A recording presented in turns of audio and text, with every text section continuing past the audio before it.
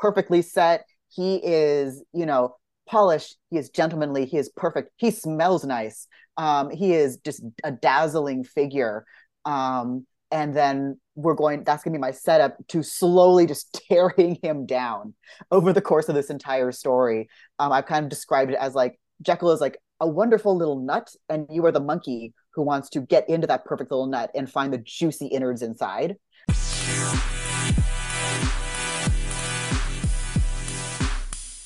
Want to listen to this Ivory Tower Boiler Room or True Crime and Academia episode ad-free? Head on over to our Patreon and join either the ITBR student or the ITBR professor level. Both levels of membership have a 7-day free trial.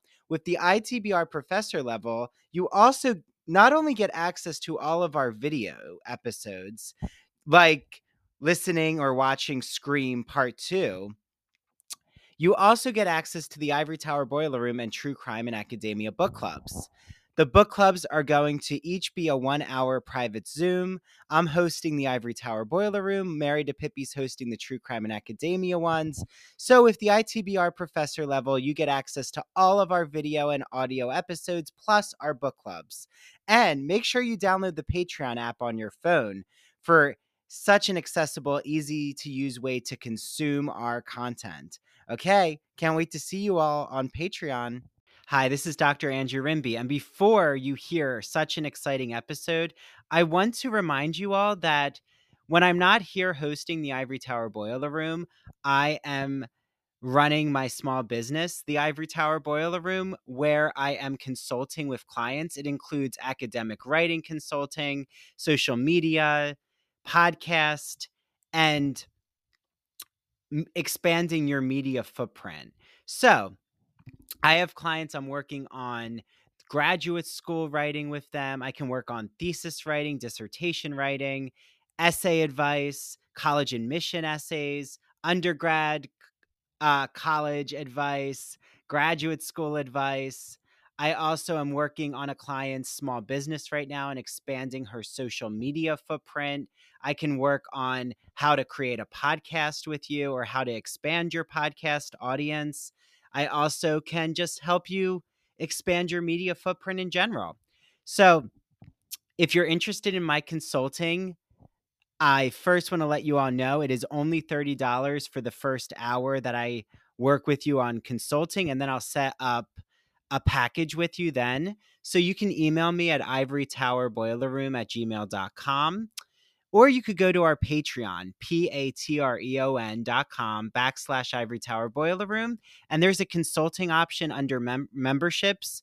You can pay the $30 and then I will reach out to you right away and we'll set up a consultation.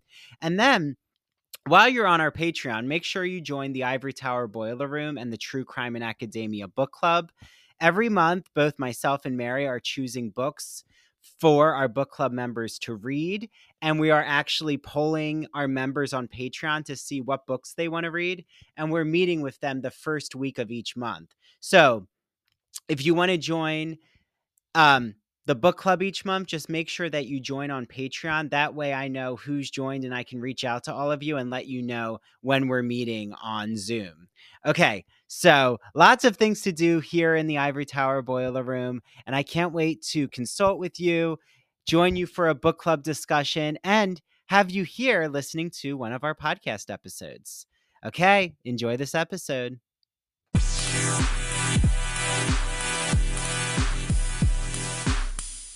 Hi, everyone. This is Dr. Andrew Rimby, and welcome back to the Ivory Tower Boiler Room. I am so excited to be joined with today's Gothic, horror, thriller, young adult, all things in the graphic novel world. I am joined with Sage Cotugno.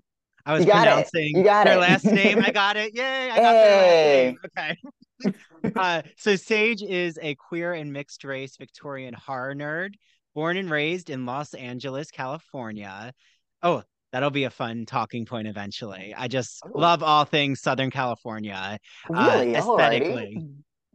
Uh, they are a director, writer, and storyboard artist in the animation industry and have previously worked on projects such as Gravity Falls, The Owl House, and Star versus the Forces of Evil. The Glass Scientists will be their first published graphic novel. So yay, congratulations. That's so exciting. Thank Um, you. and you can see more of their work at SEEGOATRUN.com. And then they'll plug their Twitter and Instagram at the end of the show. But I'm so excited to be joined with you, Sage, for such a Victorian Gothic themed episode. Thank you. Thank you so much for having me.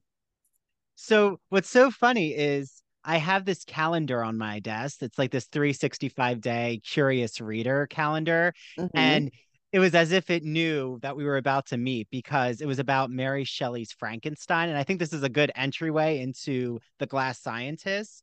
Hmm. Apparently, so many people think that Mary's Frankenstein actually has a doctor, that it's Dr. Victor Uh-huh. Frankenstein, but he's never specified as a doctor. Like apparently she thought he was going to be a student and like an apprentice. So Hmm.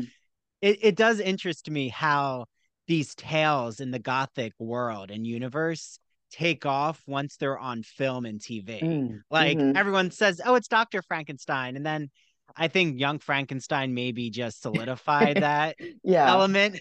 Hmm. But what was your entryway? Because I know Frankenstein is a huge inspiration, as is, of course, Hmm. Dr. Jekyll and Mr. Hyde. But, which came first for you in this universe? Yeah, no, you're absolutely correct. They are both huge influence on me. Both of them appear in The Glass Scientist, which is a retelling of many classic Gothic science characters, such as Dr. Jekyll, Mr. Hyde, and Dr. Frankenstein. But I love that you're leading with this question of adaptation because I think those two stories, possibly more than almost any other in literature, have been massively shaped in our pop culture understanding of them based on how they were adapted. I think also the fact that, like, they were both really, really popular adaptations in early film. I think like horror used to be like a really popular and successful genre, especially in, your Universal horror days, but also in the silent era before then. I will say like Frankenstein is definitely one of those stories where people read the book and they're like really surprised, like, whoa, this is not what I was expecting at all. Yeah. Like, as you said, he is not a doctor. I think he is like 18 when he creates the monster. He is a student. He's a kid. And that plus the entire storyline is very, a lot of it is told from the monster's perspective. It's very, in a way, I feel like almost feels like more modern, more familiar to us who are, more used to seeing a more sympathetic take on these monsters. You kind of more, it has like almost a Guillermo del Toro vibe, I want to say. Mm. But it was written back in the early 19th century. But I'm not sure if that just wasn't a popular take in the early 20th century or if they just wanted something that was a little more sensationalized. But a lot of our conception of Frankenstein, I think, is built by those early Universal horror films, Yep. which are very, very visually striking. I mean, I think that's what's really cool about your Frankensteins, your Jekyll and Hydes, is that they were really, really innovating in the filmmaking space back then. I know that Frankenstein did a ton of stuff with really kind of forced perspective. The art direction is really cool and really iconic. But it is number one, it's updating it a lot. So it looks 1930s ish as opposed to 19th century. So it doesn't feel, to me, it doesn't look like Victorian Gothic. It doesn't have like that super ornate vibe to it, number Mhm. one. And also, like, it definitely casts Frankenstein in what I think kind of solidified into that classic mad scientist aesthetic, the cackling, wah ha ha ha, like all of my plans are coming to fruition. That's a very much an invention of the of the movies. And I think that's a really fun aesthetic to play with, but it's not like it's harder to play with more on a more psychological level. So I think if you go back and you read those original books, you're definitely going to get a much deeper and more interesting experience. Though of course the movies are super fun.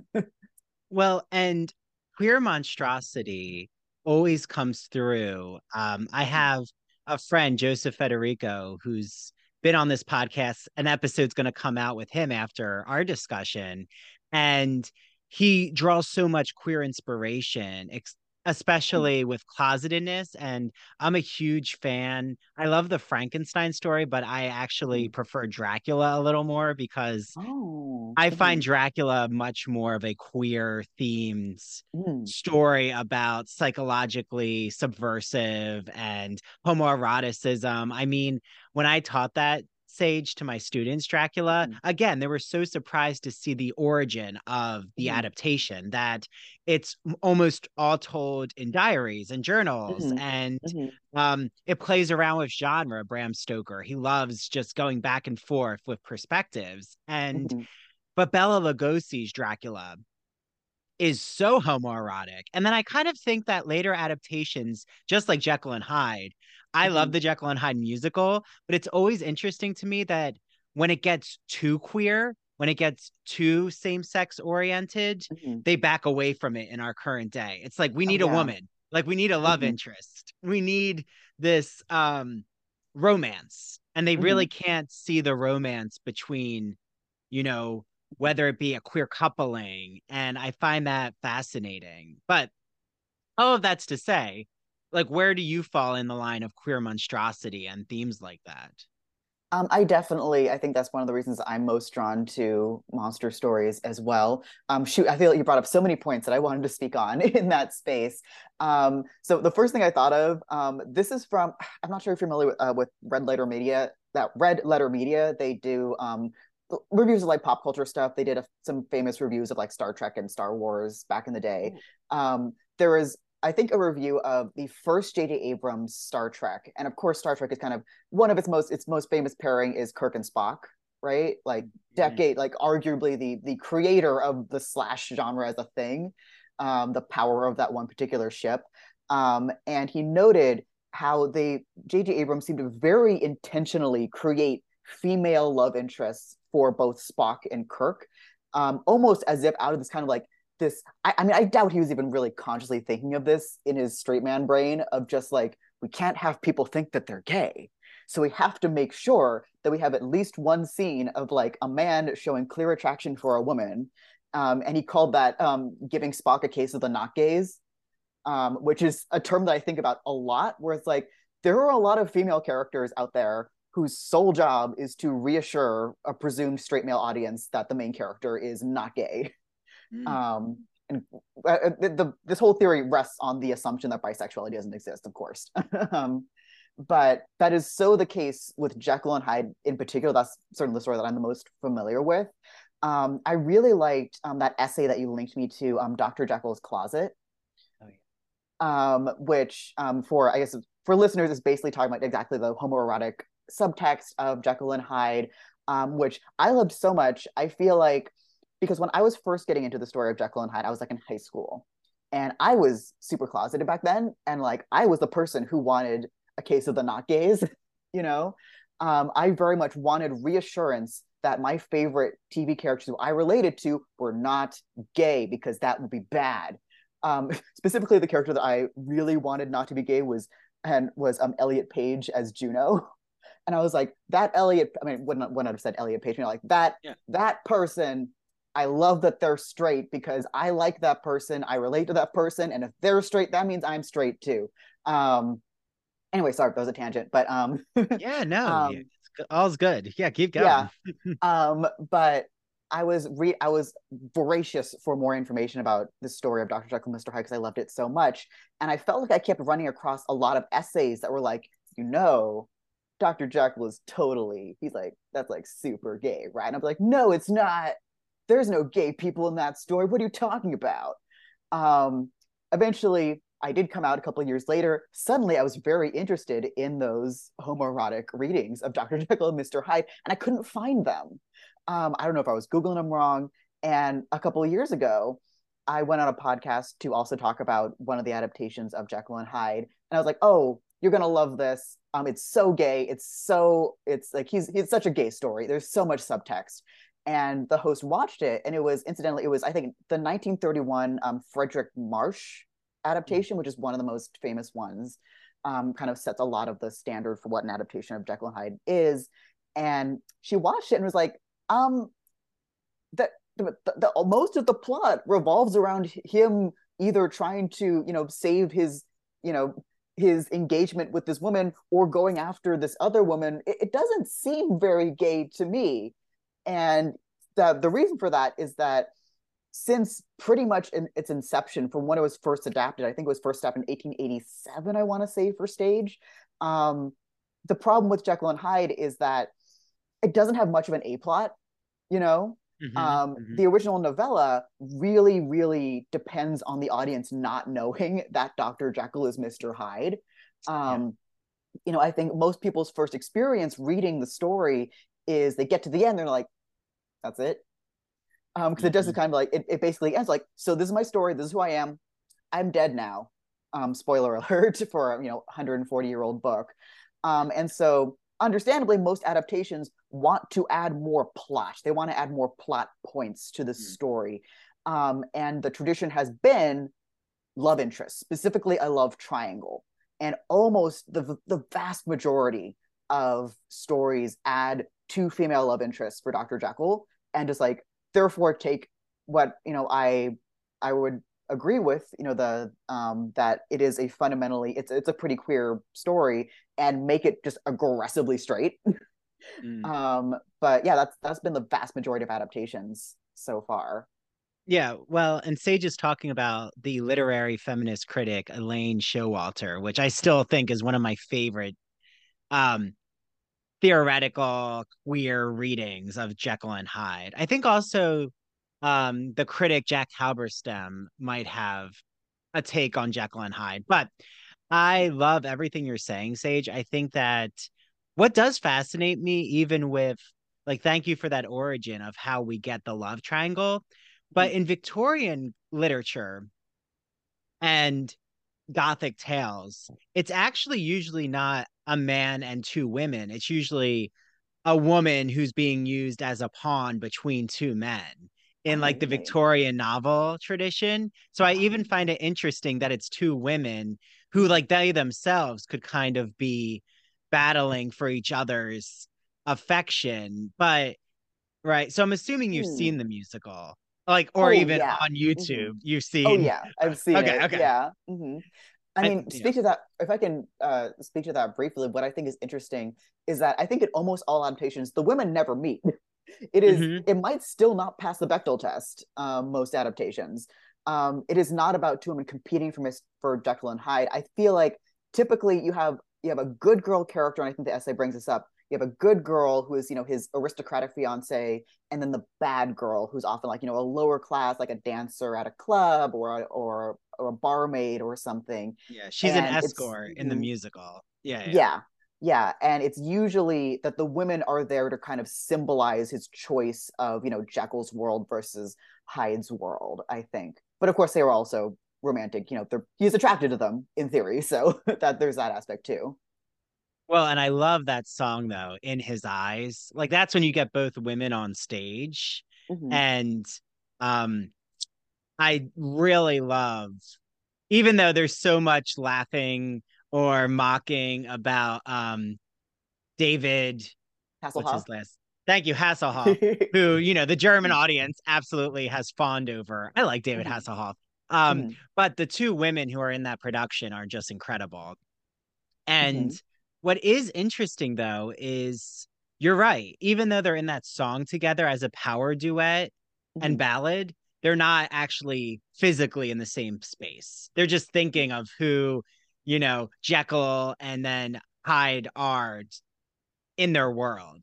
But something that I love so much you brought up about Stevenson's novella is, it's not even Jekyll and Hyde. It's called The Strange Case. Hmm. And it's like you're trying as an audience member to put your detective hat on, Hmm. almost Sherlock Holmes-esque, and Hmm. think, oh, wait, who is Jekyll? Like, what's the psychological nuance behind it? And you Hmm. really think that these are two separate characters.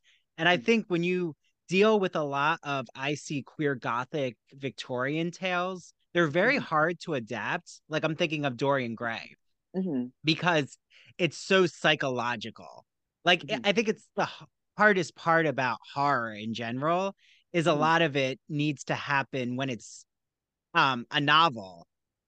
It's in your imagination as the reader. Like a lot of it is not supposed to be explicit or didactic. This is supposed to be interpreted by you, Sage, differently than I interpret it, right? We're supposed to come to different understandings. Like Dorian is completely mentally, um, like you could interpret him as having a whole breakdown over his beauty, but also who are these men fawning over him, Uh-huh. and what part are they playing in this recipe of causing him distress, right? But some people might blame Dorian for being so into his own egotistical narcissism, but others might blame the older men for trying to corrupt him, right? It's like that way with Jekyll and Hyde.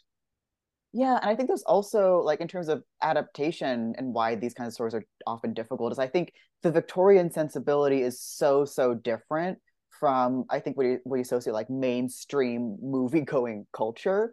I think there was an attempt a few years ago to kind of do like a gothic horror extended universe called the Dark Universe that Universal was doing. They got like one movie deep and they're like, nah.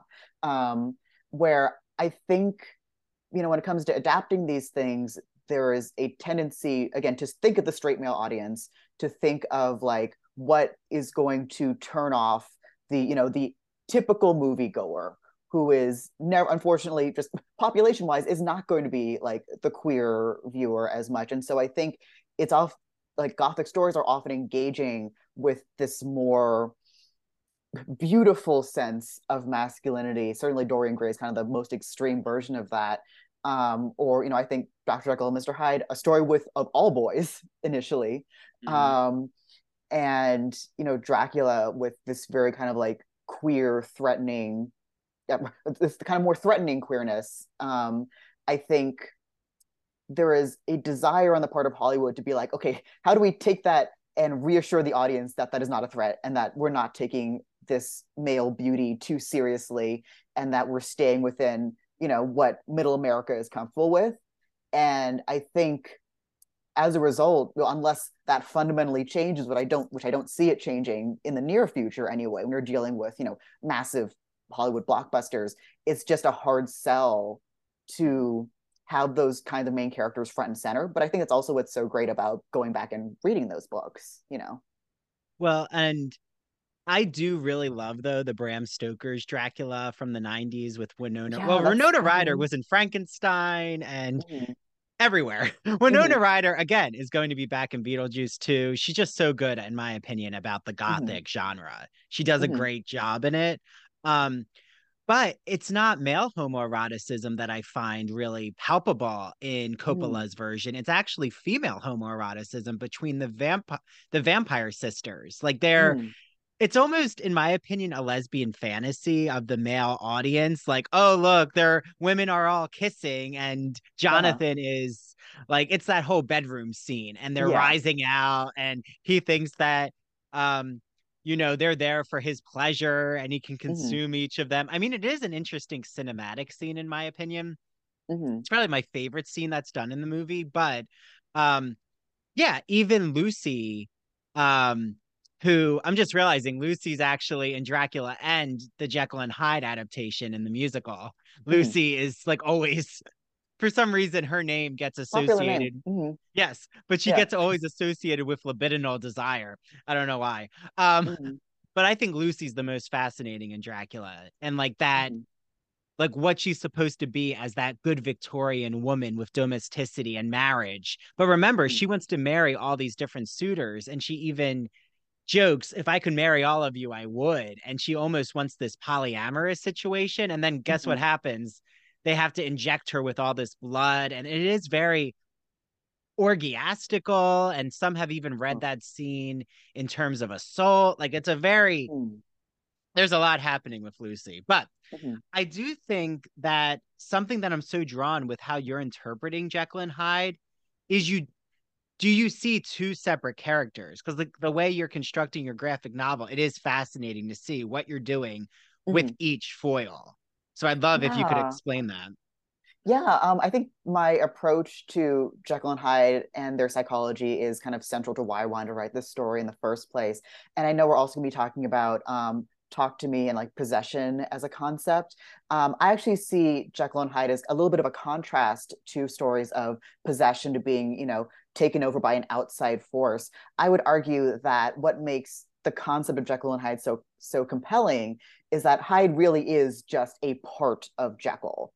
And I think the novella is actually pretty fairly hardline about this. That Jekyll almost has like a mathematical equation of how he sees himself. Like, I believe I would estimate I'm about 90% good, 10% evil. Maybe that's a generous assumption on his part. But that's how he sees him. And for him, the formula was about kind of splitting those things in two. And the formula is actually a little bit of a failure. Actually, his original intention was like, okay, I believe that humanity, each human being, is fundamentally two people. You're the good side and the bad side. Um, Neither of them. What is interesting, he doesn't see like the bad side as like evil, like, or he's not trying to get rid of it.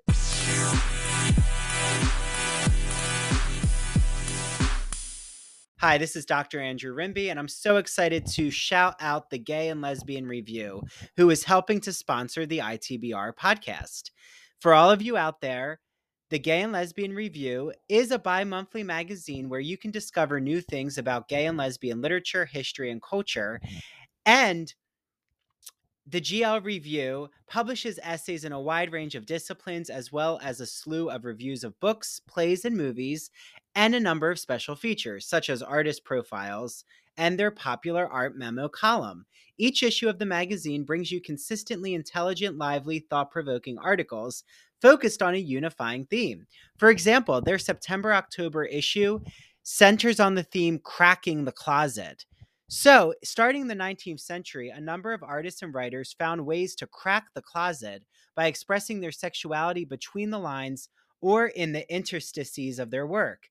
For example, Ignacio Darnad, who is a friend of the ITBR podcast, he's been on our show, writes all about illustrator J.C. Leyendecker, whose work for Ivory Soap and Arrow Collars gave him plenty of opportunities to draw pictures of well-dressed and at times scantily dressed American men.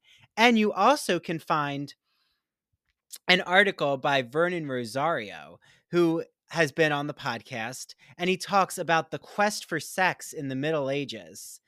So, to subscribe, visit glreview.org. That's glreview.org.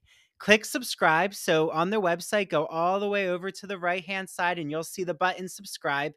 Click subscribe and enter the promo code ITBR50 because you're getting 50% off your subscription to the print or digital edition of the Gay and Lesbian Review magazine. I can't wait for you all to have your copy of the Gay and Lesbian Review magazine, and make sure that you take a picture when your magazine arrives or when you're reading it online and tag the GL Review on Instagram and ITBR, and we'll share it out in our stories. Enjoy your reading, everyone. Are you afraid of the dark? Sorry, I had to, everyone. It's Dr. Andrew Rimby. Happy spooky season and Gothic and horror. Just all the vibes. I am so excited to talk about Broadview Press, who you might know helps sponsor our podcast. They're an independent publisher in the humanities since 1985. Did you know they have so many horror novels that you need to get your hands on? They have Frankenstein, of course, by Mary Shelley. They have Dracula by Bram Stoker, one of my favorites. They have The Strange Case of Dr. Jekyll and Mr. Hyde by Robert Louis Stevenson, Edgar Allan Poe's Poetry and Tales. Oh, they just have so many Gothic novels that you all need to soak your teeth into, bob your teeth into. Some kind of Halloween metaphor is appropriate there. They also have academic books like Dr. Jeffrey Andrew Weinstock's The Mad Scientist's Guide to Composition.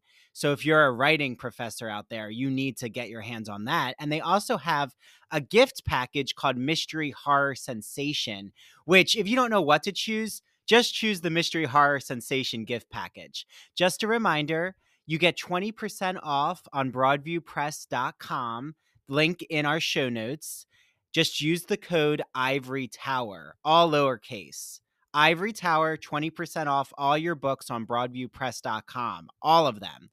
I can't wait for you all to hear our next Broadview Press guest. It's coming in November. And definitely when you buy one of their horror or Gothic novels or books, just make sure you tag us on Instagram at Ivory Tower Boiler Room and tag them too at Broadview Press. I know they'll love to share it. Okay, everyone. Be careful if you're reading in the dark.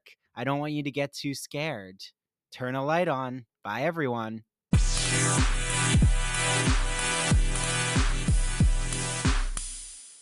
A lot of adaptations will change it. Like, oh, he's this very saintly man. He wants to rid the world of evil. You'll note that is not him. He is like, yo, I like to be a good boy sometimes. Sometimes I like to be a bad boy. What I don't like is that the good boy judges the bad boy, and the bad boy feels judged by the good boy. So if I just split those two right down the middle, I create two me's that are totally separate. Then they can go their own ways, and won't bother each other anymore. That was his original intention. What he ends up with is basically just the bad part isolated. And that is Mr. Hyde. And he's kind of like, well, this isn't ideal, but it's close enough, basically, and just kind of runs with it. One aspect that I think is important is that Jekyll himself has not become the good boy only. They're using very academic terms here. Jekyll is still fully both the good and the bad. So it's like an imperfect Jekyll versus like this perfectly evil Hyde. And so he's kind of forced to grapple with and contend with this version of himself that is kind of like isolated and kind of concentrated nastiness in a way. But it is very much himself, and it's not something that he ever considers, expelling or getting rid of or exercising, because I think he acknowledges, even in his worst moments, like, yo, this is just a part of me and I got to deal with it somehow. And so for me, that aspect of like, they are truly one and the same is really, really important. And what's the most interesting part of that story.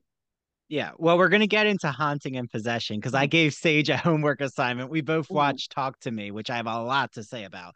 But and I can't wait to hear your thoughts.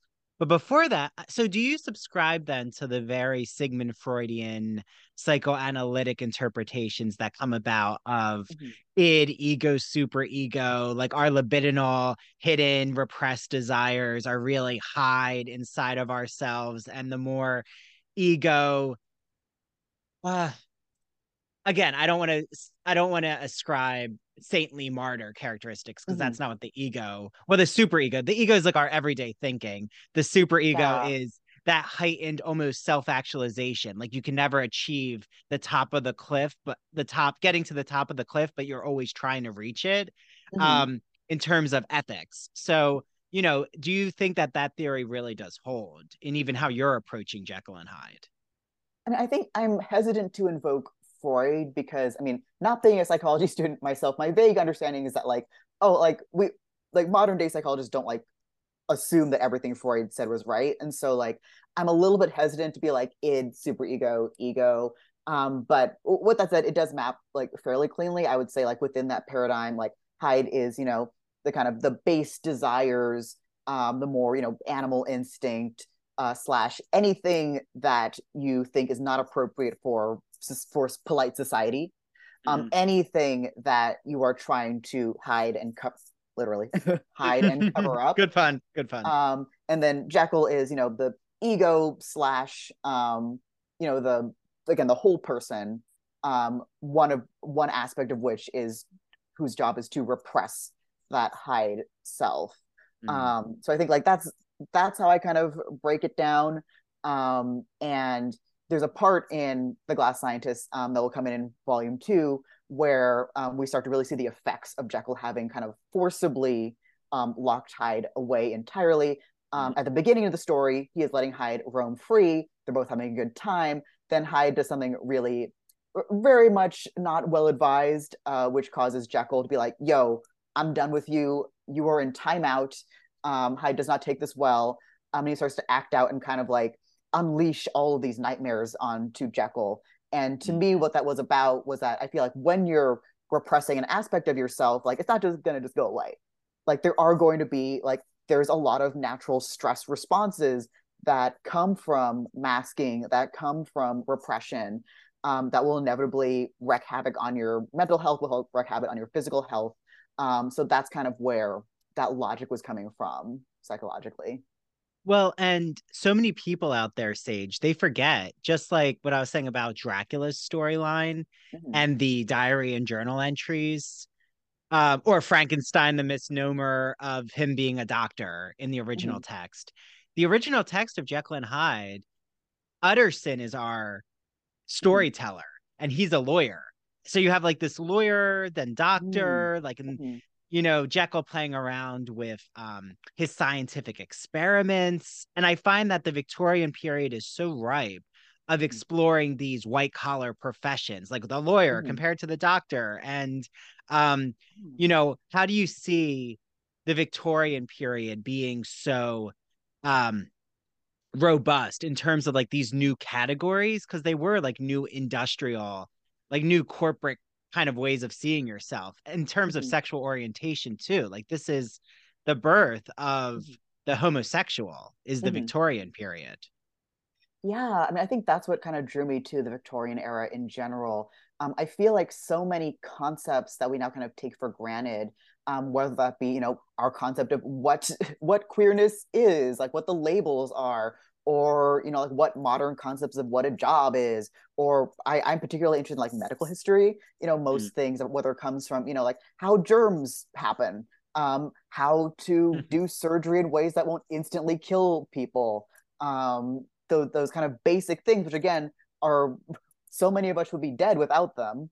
Or in the case of modern gender roles, so much of us would be better off without them.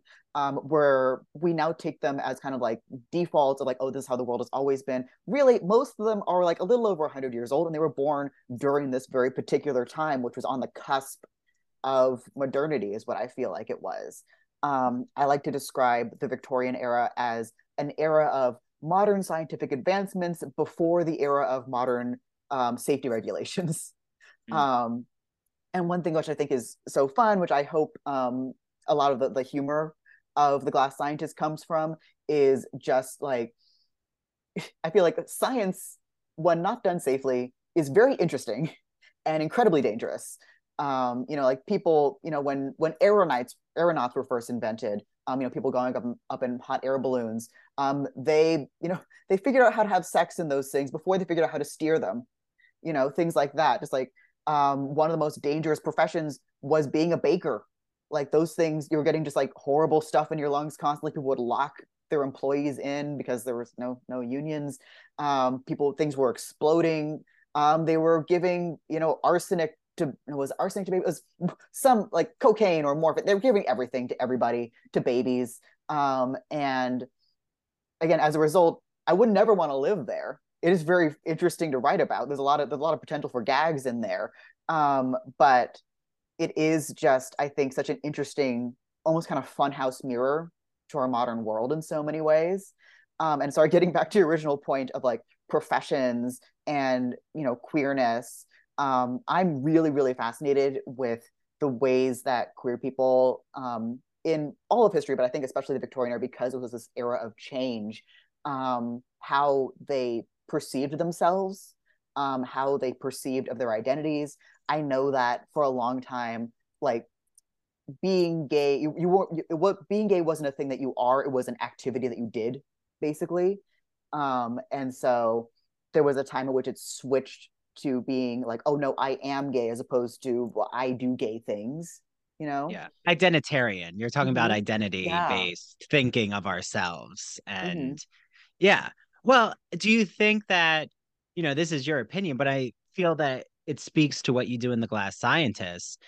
Do you think that I always find that the 19th century, why I'm so drawn to it in my writing, scholarship, what have you, is because it's, like you said, on the cusp of something, of modernity. Mm-hmm. It's neither um, a past system and neither the future. It's Mm-hmm. an experiment, Mm-hmm. period. And, Yeah. and it is kind of, it is freeing for some people, especially men who are able-bodied and white Mm-hmm. and who might be doing queer things, that they still are getting married. And you see this with Oscar Wilde, even, right? Had a Mm-hmm. wife. Um, but it does open the door for that. But it also, does restrict women and does Mm-hmm. restrict, those who are not wealthy, like those Mm-hmm. who were the lower working class had a lot of difficulties. So I think it's interesting to see like a Dr. Jekyll was Mhm. living a really high lifestyle. Like he Yeah. would be doing fine engaging in same-sex activity, except he couldn't, marry or have that identity thinking Mhm. about himself. So how do you feel about this tug of war that's going on with sexuality in the period? That's a really good question. I mean, I think obviously it did open up a very kind of small window if you happen to fit into that very kind of narrow identity space. And of course, class always opens up, more freedom than someone in the lower classes would. But of course, in the case of, your Oscar Wilde, etc., it obviously came with a huge amount of risk. And one thing like I don't have like a solid answer for, I wish I could do more research on this, where I think, the categorization of properly labeling and categorizing these criminal acts of queerness, how on the one hand it was leading us toward what eventually would become modern day labels, but functionally were they were descriptions for crimes. Like a lot of I mean, they people talk about like is queer a slur, is all this da, da, da, all what is reclaimed, what is not. There's really no term for queerness that wasn't originally negative, you know? And I think the Victorian era, again, really, really shows that because they were so into categorizing things and kind of making things scientific for questionable reasons. And of course, you know, queerness being what not by no means the only thing that was categorized badly. This is of course the same age as phrenology and scientific racism and the beginning of eugenics. Let's get even darker in this subject. Yeah, I was But like, are we going into oh my Darwinism right goodness, now? I'm sorry. No, go for it. I mean, Better like you than me right now. I have like a side rant of just like it bothers me. I feel like a lot of like high like fantasy writers and people in that kind of more speculative space desperately need to learn about the history of eugenics because they keep accidentally writing eugenics into their stuff. I mean, like Thanos and the whole like finger snap situation. There's just so many things where like people don't know. Like, no, what you think of as like, oh, this is a reasonable solution to a modern problem is actually like, nope, the Nazis tried that. Like there's anyway. So I feel like there's just I don't know. There's so many interesting things in how the Victorian era was trying to take this more scientific and more separate spheres or separate categories for everything. And they encountered a lot of very dangerous pitfalls, which hurt a ton of people. And I feel like it's really, really helpful to learn about that stuff because, like, I didn't learn about, about the history of queerness growing up. I didn't learn about separate spheres, which is specifically the belief that men and women should exist in separate spheres. The women should exist at home, and men should exist in the workplace or in the public sphere. And how these old concepts, we don't use that exact terminology now, but the ideas are still here and they're very pernicious. It comes into debates about trans bathroom bills has echoes of separate spheres in it. There are so many things from that era which I feel like are so relevant, and I feel like if we would just learn that and learn the lessons from that, we could avoid so much in the modern world. Yes, learn the history. And well, in terms that are really prevalent, that I feel speak to what you're saying here, Sage, is natural and unnatural, right? I mean, Mm, I think even if you look in Jekyll and Hyde or any of these Gothic Victorian texts, like mm-hmm, everyone out there, see how many times unnatural is mentioned. It's mm-hmm, all over, you know, Frankenstein. It's all mm-hmm, over. I mean, Frankenstein is called, the subtitle is the modern Prometheus, mm-hmm. which, right, Prometheus, that does not end well in ancient Greek mythology. Yeah. Like, there's a whole explosive element to Mm-hmm, Prometheus, right? It's something unnatural to divinity, to God. mm-hmm, And like, that's also with Jekyll. He wants mm-hmm, to do something that some could see as unnatural to the science world. Or, right, Dracula is not a natural character in this mm-hmm, Victorian sense of drinking blood. mm-hmm, And what I'm curious about is like, how do you weigh in on the binary system that you've even posited about what they were thinking about gender ideology, but even natural versus unnatural, or I'm wearing a Wicked sweatshirt right now, and Mm-hmm. right, Wicked's whole um, play on the Wizard of Oz tale. And I've Mm-hmm. had Gregory Maguire on this podcast to talk about Wicked, which was incredible because Wow. he even spoke to like what inspired him was Mm-hmm. that binary thinking of the wicked witch compared to the good witch. And things are Mm-hmm. not that simple. Mm-hmm. And again, but that's so part of current thinking is what's good and evil. It's Mm-hmm. always this splitting. So what's going on, Sage? Yeah, I mean, like I am always drawn specifically to stories that are about kind of, queering the boundaries between any kind of binary, whether that be, I think in the way like, good and evil has this very kind of like melodramatic vibe to it. To me, that's a stand-in for, is that man or woman? Is that straight or gay? Is that, white, non-white? And because like I'm someone, as even in my bio, that I am of many different identities, and I don't fit into any one of them properly. I think from an early age, I think a lot of my perspective was kind of built around the fact, growing up half Japanese specifically, and coming from a mom who was full sansei, so third generation, but full blooded Japanese, but having moved away from kind of her hometown.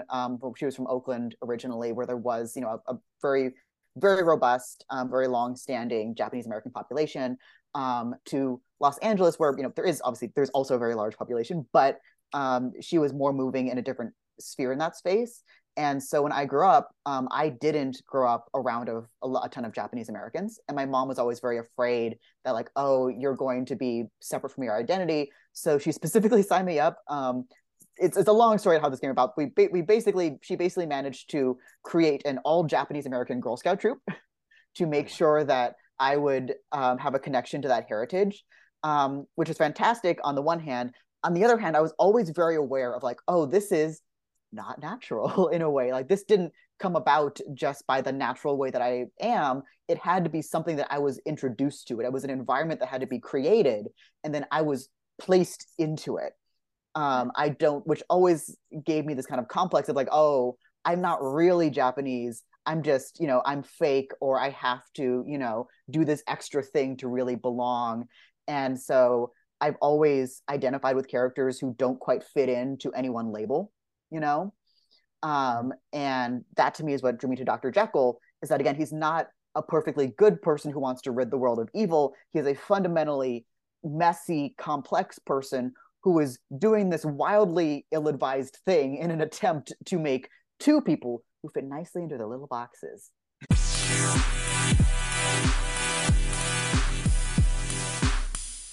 LGBT stories are universal, but each one speaks to the individual heart and soul of the writer telling it. Do you have a story to tell? Or have you been moved by an LGBT book, film, painting, television show, or other form of media? Then the Gay and Lesbian Review wants to hear from you. The GNLR believes in bringing awareness to queer art and artists through reviews, commentary, and thought pieces in which the author relates their personal lives to a particular piece of art, a novel, a movie. In addition to the print magazine, the GNLR also publishes articles on its blog. So you can see all of this on glreview.org. That's glreview.org. Remember, you get 50% off your subscription of the GL Review magazine when you use the promo code ITBR50. That's 50% off your print or digital subscription when you use promo code ITBR50.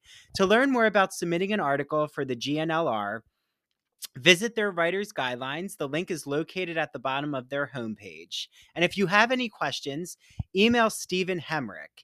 That's STEPHEN dot HEMRICK at glreview.org. The GNLR and its readers can't wait to see what you have to say. Hi, did I mention that it's spooky season? This is Dr. Andrew Rimby, and guess what? I have so many Halloween and fall designs and crafts in my apartment. And guess what? There is a person who's made me so many Halloween horror fall themed items, and her name is Mandy Bengal. She owns Mandy Made It, a craft crochet company. So Mandy talked to me and said, Andrew, I want everyone out there to know that if they mention ITBR and that they heard my ad, that I will give them a free ITBR t-shirt. So make sure you mention ITBR and order from Mandy crocheted pumpkins that she actually is using cinnamon sticks as the stem, which is a brilliant idea. How cozy. And also filling the pumpkins with potpourri. I already want to wrap myself in a blanket. She has Halloween keychains, other Halloween crochet designs. So, how can you reach out to her? Go to her Facebook or Instagram at Mandy Made It.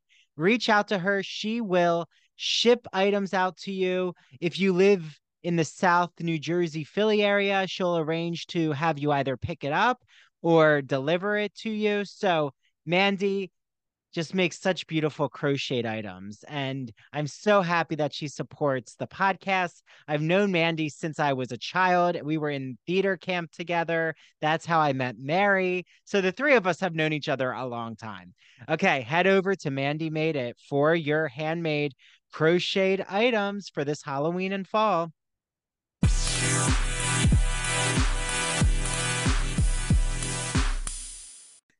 Yeah, and it's so secret and subversive, submerged, right? Mm-hmm. Um, it's the basement activity. I just always find it so interesting. I don't know. Have you ever read Henry James's short story, The Beast in the Jungle? No, I haven't. Tell Oh, me about it. okay. Everyone out there, including you, Sage, should Okay. read it because it's very, Mm-hmm. it reminds me of Jekyll and Hyde in the sense of there's some closeted secret that is not revealed. And Mm-hmm. like that's all I'll tell you, but it's just again, it's like very distant in time when this is written. It's so interesting how culture latches onto a similar, in my opinion, artistic energy. Like the Mm-hmm. theme is all connected. Like even what's happening right now in the Gothic world. Like let's do our transition to haunting because something is happening right now. I have never seen so much appetite and thirst for demonic possession, exorcism. Like there's something really psychologically happening with Mm-hmm. all of the horror world right now. Uh-huh. Like I wonder what it is because we have the new Exorcist, we have the Nun 2, we Mm-hmm. have American Horror Story. I'm watching Delicate. That's even doing a lot of psychological thinking about fertility. Mm-hmm. Um, and then we have Talk to Me, which I think Talk to Me is actually a little different than these other Mm-hmm. exorcist. Like I wouldn't say it's an exorcist text. Mm-hmm. I would say it's more of an unraveling psychological, almost the Sixth Sense. I don't know why, but the Sixth Sense kept Mm-hmm. speaking to me when I was watching this movie. Mm-hmm. Like, or The Haunting of Hill House, if you saw that Haunting of Hill House series. Okay, wait. So there's two of them. There's the Haunting of Hill House. Oh, I saw Bly Manor. Is that Okay, I didn't similar see at that. all? Okay. So we're Yeah, on, we're on different sides of hauntings here. But I did love Bly Manor, so I think it's the same dude. yeah. He Well, did that's based on Henry James's right. Turning up the screw. Turn of the Screw. Yeah, okay. Yeah, yeah, yeah. But no, it's by the same director. You're right. Mhm. Yeah, yeah. Yeah. Yeah, I mean, so I've of those, I've only watched Talk to Me so far. So I can speak to that one now, but I mean, I'd love to hear like how do you feel it's different from the other ones in terms of possession stories? Well, because it's not related to religiosity. Mm, Like everything else is related okay. around the devil, like the Mm-hmm. demon or Mm, Christian scripture. Like the mm-hmm. exorcist is um priest has to come in to do the exorcism.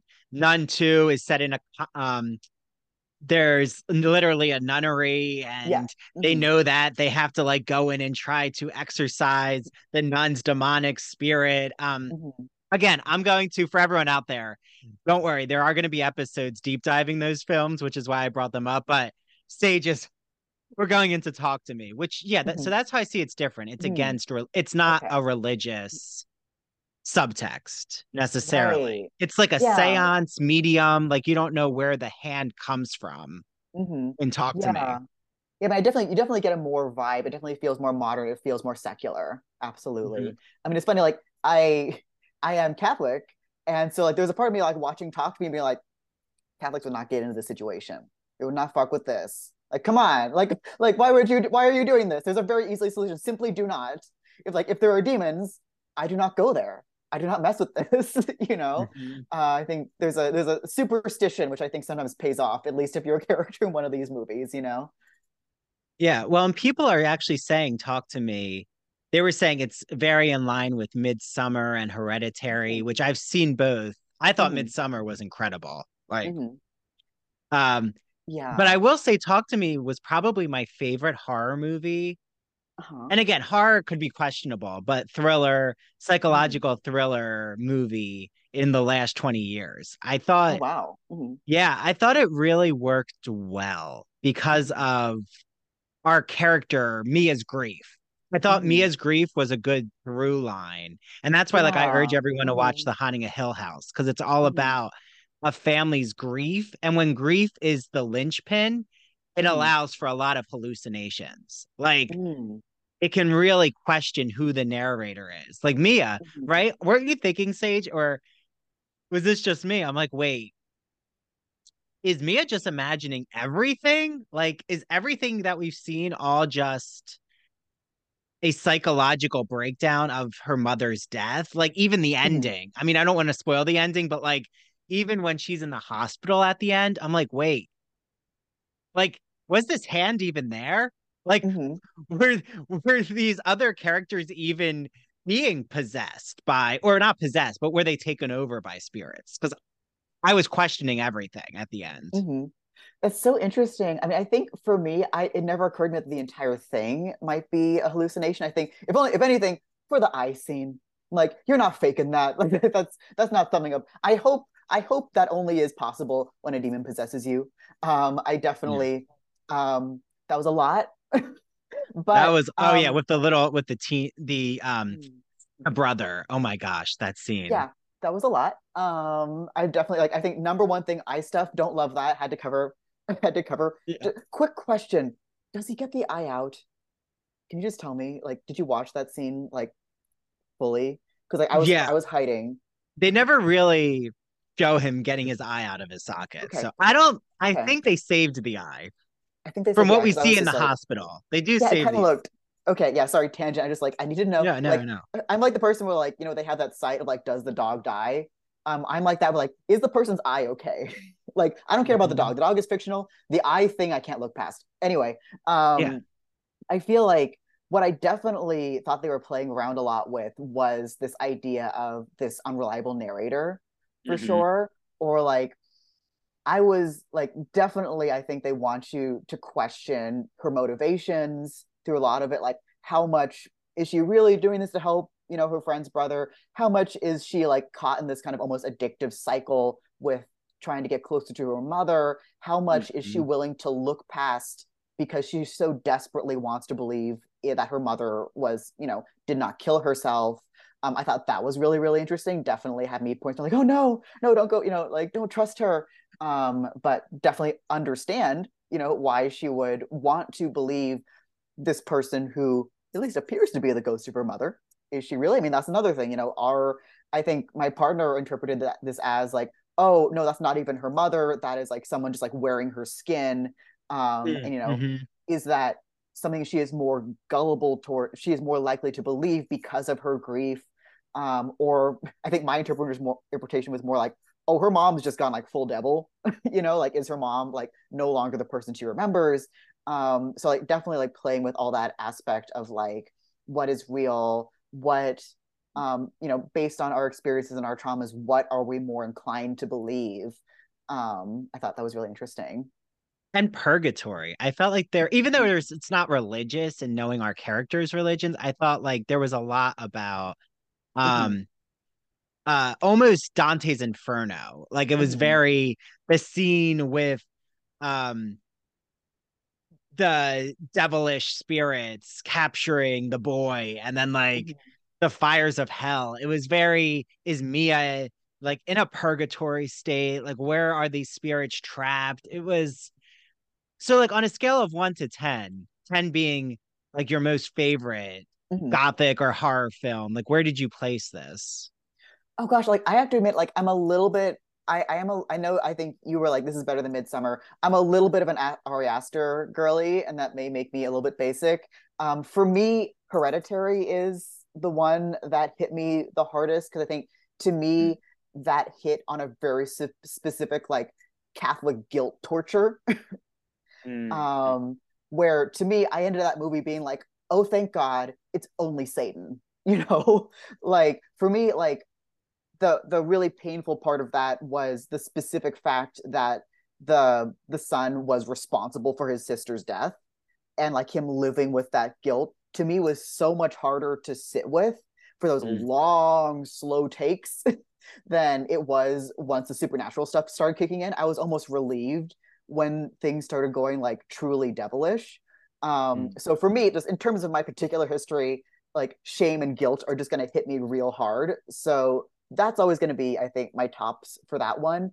I did think like I was super engaged with Talk to Me. I think it probably land about like an 8 for me. So like doesn't hit my specific triggers, which is not its fault, but it was definitely like a really fun ride and really compelling.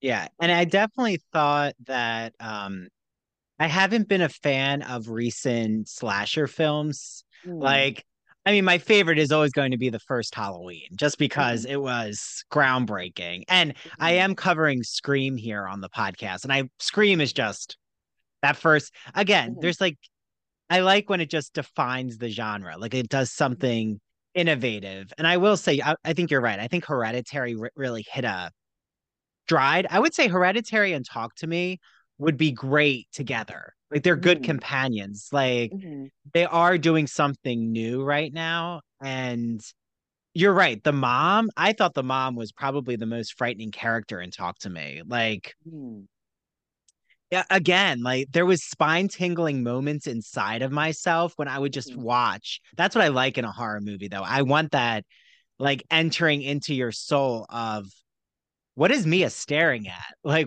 mm, what is this character? It's not a jump scare because it lingers in the mm, frame of the camera, right? It's mm, you trying to analyze the psychology behind it. And I think it's really hard to do that in a horror movie.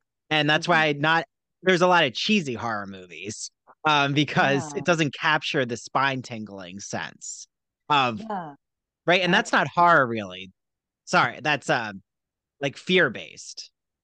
Yeah, I mean, I think horror is, I think, one of my favorite genres, even though I actually haven't watched a ton of it. So like, I'm by no means like a horror aficionado. Like I feel like I don't know, I have a friend, Carling, who's like, watches all the things. And I feel like when you're a true aficionado, you know all the tropes, you can really get very granular about them. For me, I actually kind of like them one because I'm a little scaredy cat. So like even I think the worst horror movie, I'm gonna get a lot of entertainment value out of because like I'm afraid of a jump scare in and of itself. Like the cheapest, dumbest jump scare will still spook me because I'm afraid of things jumping out at me on a very basic level.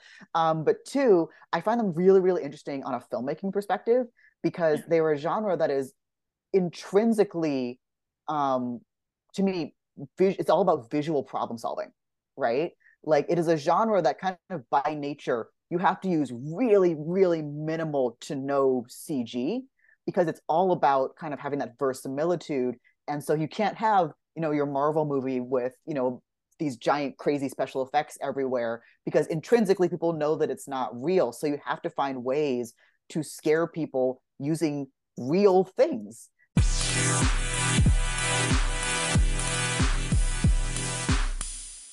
Imagine that you're riding the Turner Classic Movie Great Movie Ride in Hollywood studios. It's in the 1990s. As you're journeying through the Great Movie Ride, you pass the Wizard of Oz, where all of a sudden you see the Wicked Witch of the West ascend into Munchkinland in a cloud of smoke and flames. Well, that's the memory I have with the Great Movie Ride in classic cinema when I was at Disney in the 1990s as a young boy. And ever since that, I was hooked on classic cinema. Well, my friend Christian Garcia, friend of the Ivory Tower Boiler Room, has a podcast that you all are going to love. It's called That Old Gay Classic Cinema, and he looks at queer themes in classic cinema like Vertigo, The Wizard of Oz, Sleeping Beauty, Mary Poppins, 101 Dalmatians, Hello Dolly. The list can go on and on and on. So follow him on Instagram at That Old Gay Classic Cinema. You can listen to his podcast on Apple and Spotify.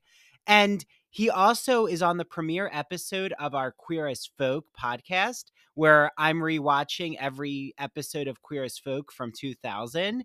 And the episodes come out bi-weekly. So make sure you listen to his episode with me. And he's launching a rewatch show of Smash, where they're putting on a Marilyn Monroe musical. So he's going to be joined by co-hosts, a lot who are in the Broadway and theater industry, and I'm going to be on his first episode. So without further ado, get listening to That Old Gay Classic Cinema.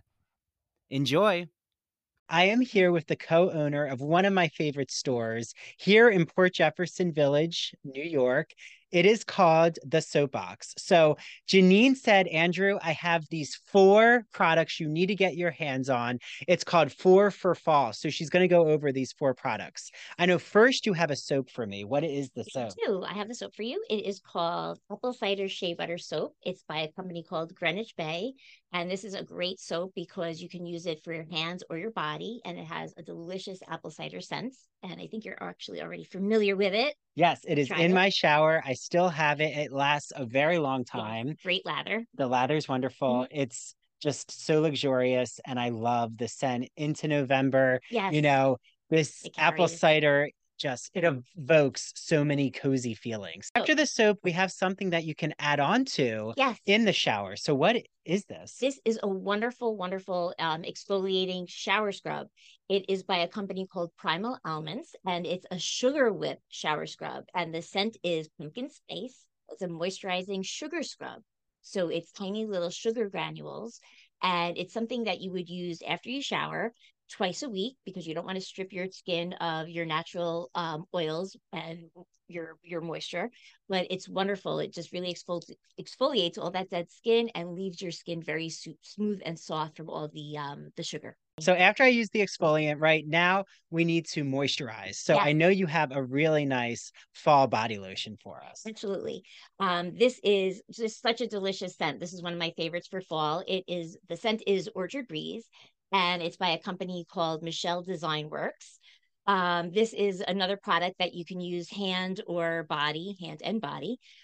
It's great. You can place it on your vanity, just a couple of pumps for your hands, or use it on your entire body, but it's shea butter based, so it's extremely moisturizing. It's just wonderful, and the scent is just lovely. We need something more deep for our face. Everyone wants face masks, and I know that you absolutely love this company and this brand. This is one of my favorite masks by one of my favorite companies that we carry and we support. The company is called Farmhouse Fresh, and they're right out of Texas. The mask is called Splendid Dirt, and it's a nutrient-rich mud mask. It consists of pumpkin puree, and the benefits of this mask, it's a pore minimizer, a radiance booster, and a skin degunker. So it's an all-around great mask. If you really want a boost of radiance, it brightens your skin, and it really cleanses your pores. If they live on Long Island or near Long Island, what is your address for them to come into the store? We're located at 18 Chandler Square in Port Jefferson, New York, right in the village. And if you can't make it, you have to come in, because we just have so much fun stuff in here, so many wonderful products. But if you can't make it in, please give us a call. We're more than happy to ship any of these wonderful products to you. Call us at 631-509-1424. You could always reach us on Instagram at The Soapbox NY, or you could always check us out on our website, Soapbox NY.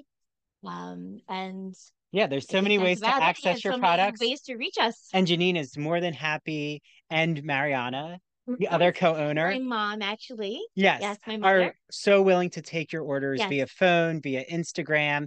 And I can't wait for everyone else to enjoy these luxurious products.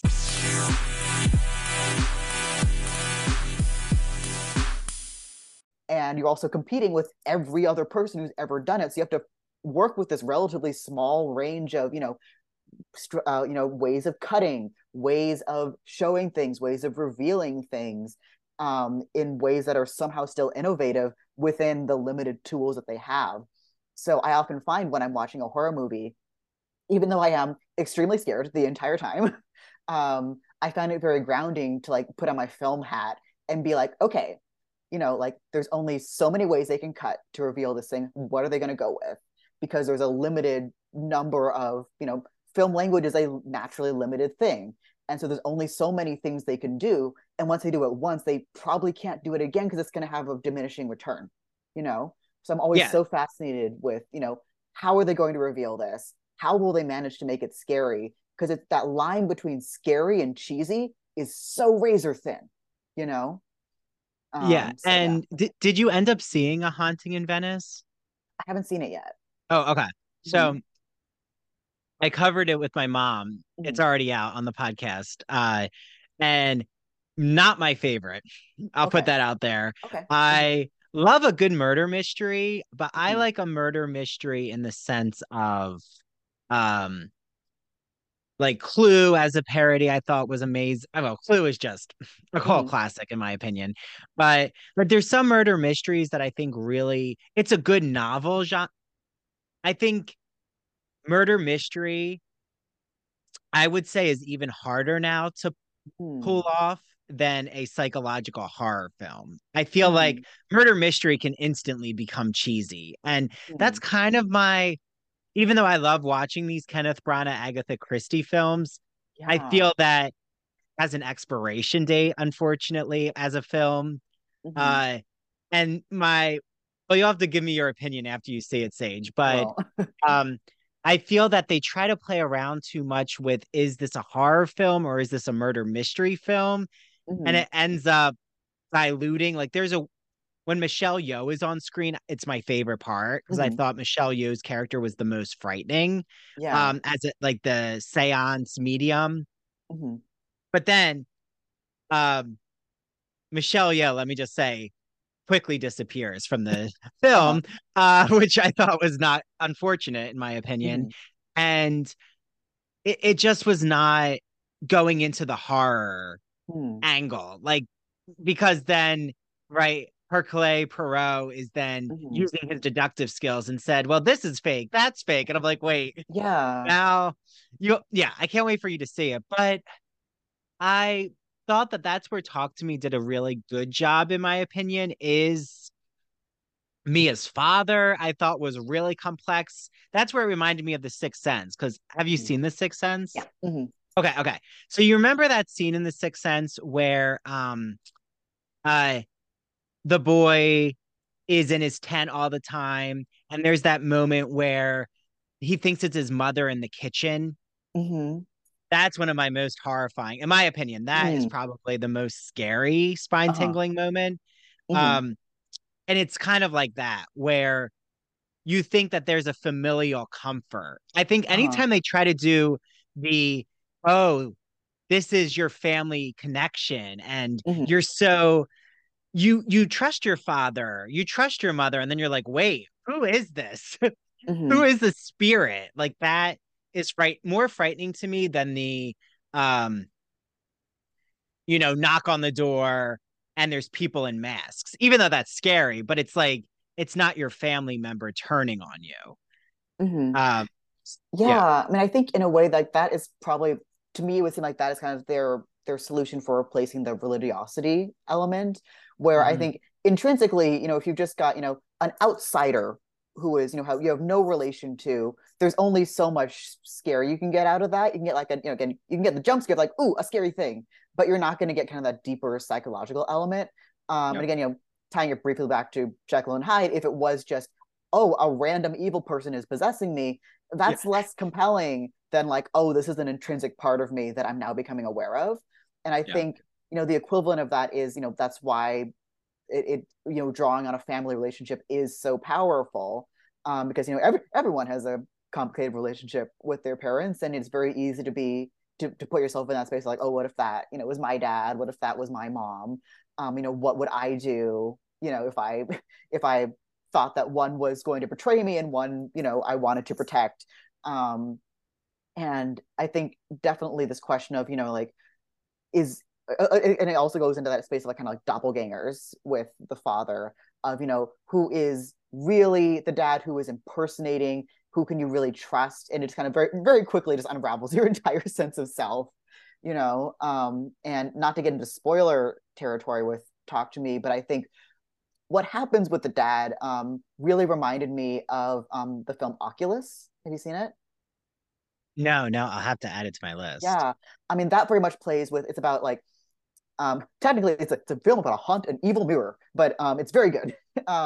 Where it is a film that is kind of told in and out of time, where these characters had a traumatic incident that happened in their childhoods when their parents are still alive, and now as adults they're trying to go back and to try and defeat the haunted mirror that caused the whole thing. But it's a tricky mirror, and starts playing with time. They start losing track of where they are in time, and it just really disorients them and gives them an unclear idea of like what they're doing. It makes it so they can't trust their own actions, their own judgment. And I feel like that was very much something they were playing with and Talk to Me as well. Yeah. And, as we wrap up, I will say my hot take on what I didn't like in Talk to Me Mm-hmm. was um that mother, not Mia's mother, but I forget the name of the other mother, where Mm-hmm. it was um 0 to 100. I'm like, there were Mm-hmm. moments where I just felt in this script, like again, they're making her into this authoritative parent, but then he's like, "No, Mia, come back to the hospital. I really missed you." And I'm like, Oh but yeah, again, I think we literally had that exact reaction as we were watching. Like, oh, she's fine now. Okay, like yeah. that But then I'm definitely felt like also a like, little. Mm-hmm. it, I was like, is this because Mia? Again, we have to question her as a character. Like she didn't Mm. know what the mother actually said to her in her state of mind. Again, I I don't feel know. like that's a very generous reading. I get the feeling that's a little bit like I would have notes on that. I think personally, like I would have softened her in the initial reaction to the brother getting attacked, so that we could believe that she would forgive her, or at least like the point is you need to create a situation in which she is being left alone with the brother, right? And so I'm like, let's retrofit that and make sure that actually lines up.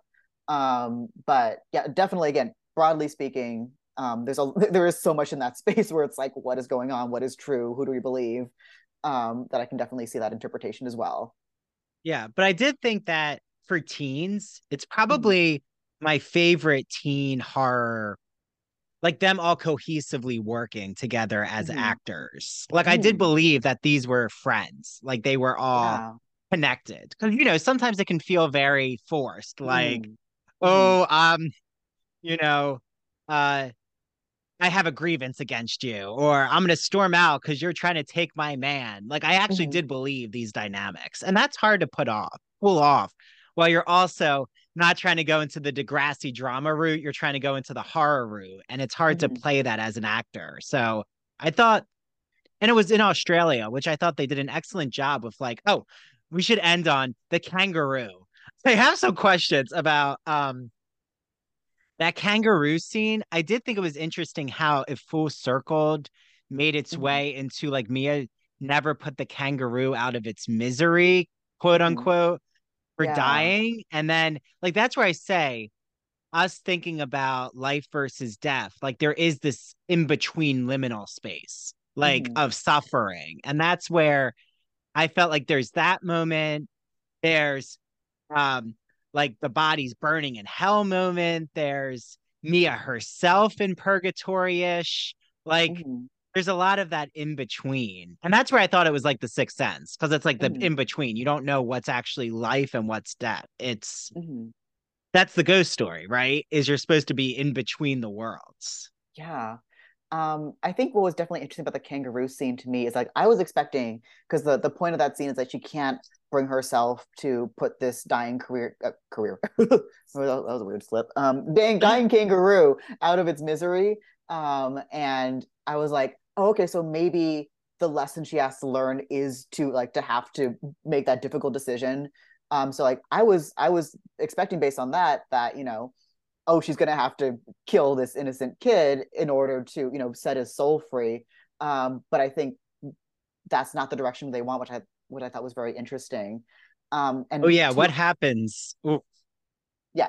But to your point about the realism of the kids, one aspect that I really liked, this also this did remind me a little bit of Midsommar, of exploring that space when you are in grief and other people are trying to sort of manage you, and you hear this kind of over very early in the film. You hear them kind of talking to each other, the friends of our main character, about how like she's become kind of clingy and Oh depressed, and yeah. they're feeling a little bit put off by her, but not like openly rejecting her. I thought that felt pretty realistic, that our main character is aware that she has become that she now that she is being perceived as a burden by others, and that's what motivates her to be one of the fun kids who's going to do the fun possession game, even if it's Yeah. completely ill-advised. I feel like that, because like inevitably as a viewer you're kind of like, don't grab that hand, what are you doing, what are you talking about? So I think giving her this motivation of wanting to prove herself to these new friends, to prove that she's not a burden and that she can be quote unquote fun, was a really Mm. interesting motivation to her getting into this in the first place. Yeah. I will say, um, and right, this will end us with the glass scientist, is I have a whole scheme here, but Mhm. the opening scene of a horror movie to me is so incredibly tricky. It Mm, is, I think, of any genre of movies, it is the most important. mhm, Like, I will say, I was not a fan of Talk to Me's opening. I thought it was mm, way too quick. I'm like, mhm, whoa, like, okay, we're gonna get it all at the beginning.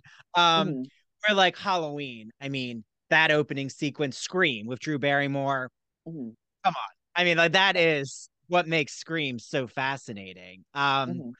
With Midsummer, oh my gosh, that opening, I think that's one of the That's most frightening deeply openings. traumatizing. Yeah. Oh, so traumatizing. uh And yeah. but it causes that title of Midsummer to come up after you've just witnessed that account Mhm, of being in the audience thinking, what did I just see? Like, mhm, that's what mhm, you want to see in a horror movie. I thought here, it didn't exactly, mm.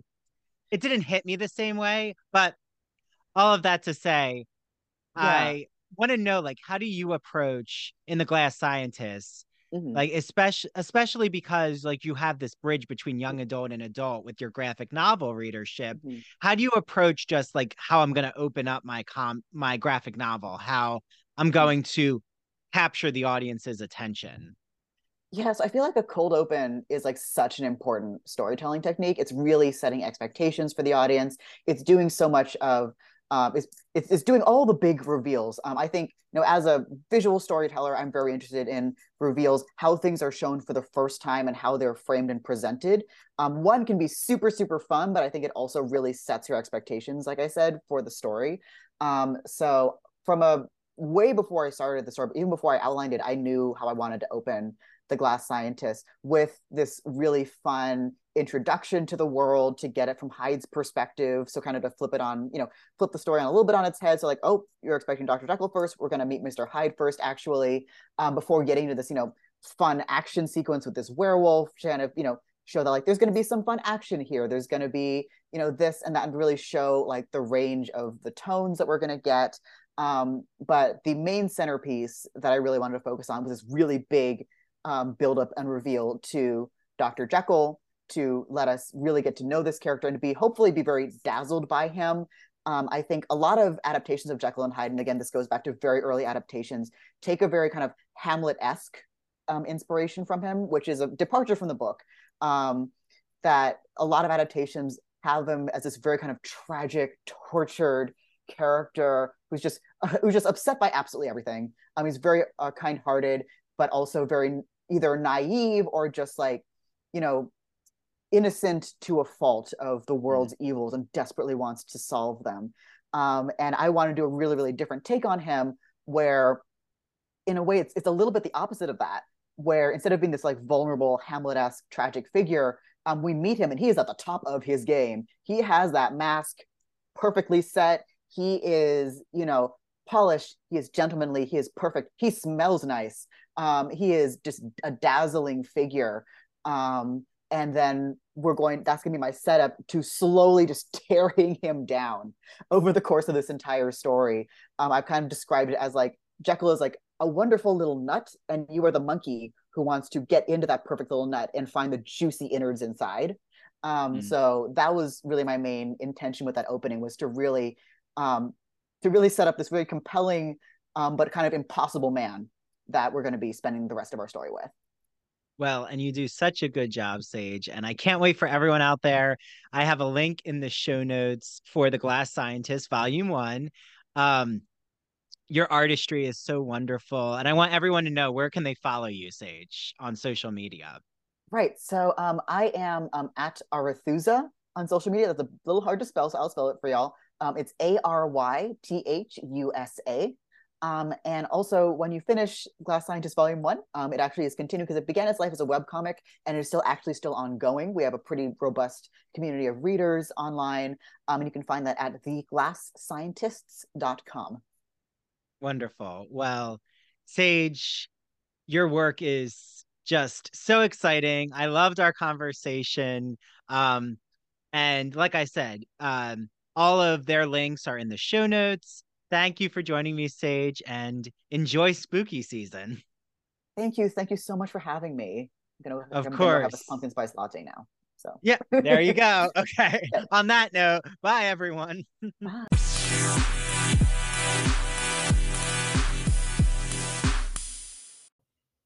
Hi, this is Dr. Andrew Rimby. I want to thank you so much for listening to the ITBR and TCIA episodes.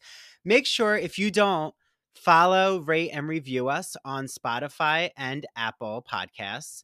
Also, make sure you follow ITBR on TikTok and Instagram at Ivory Tower Boiler Room, and TCIA on TikTok and Instagram at True Crime and Academia.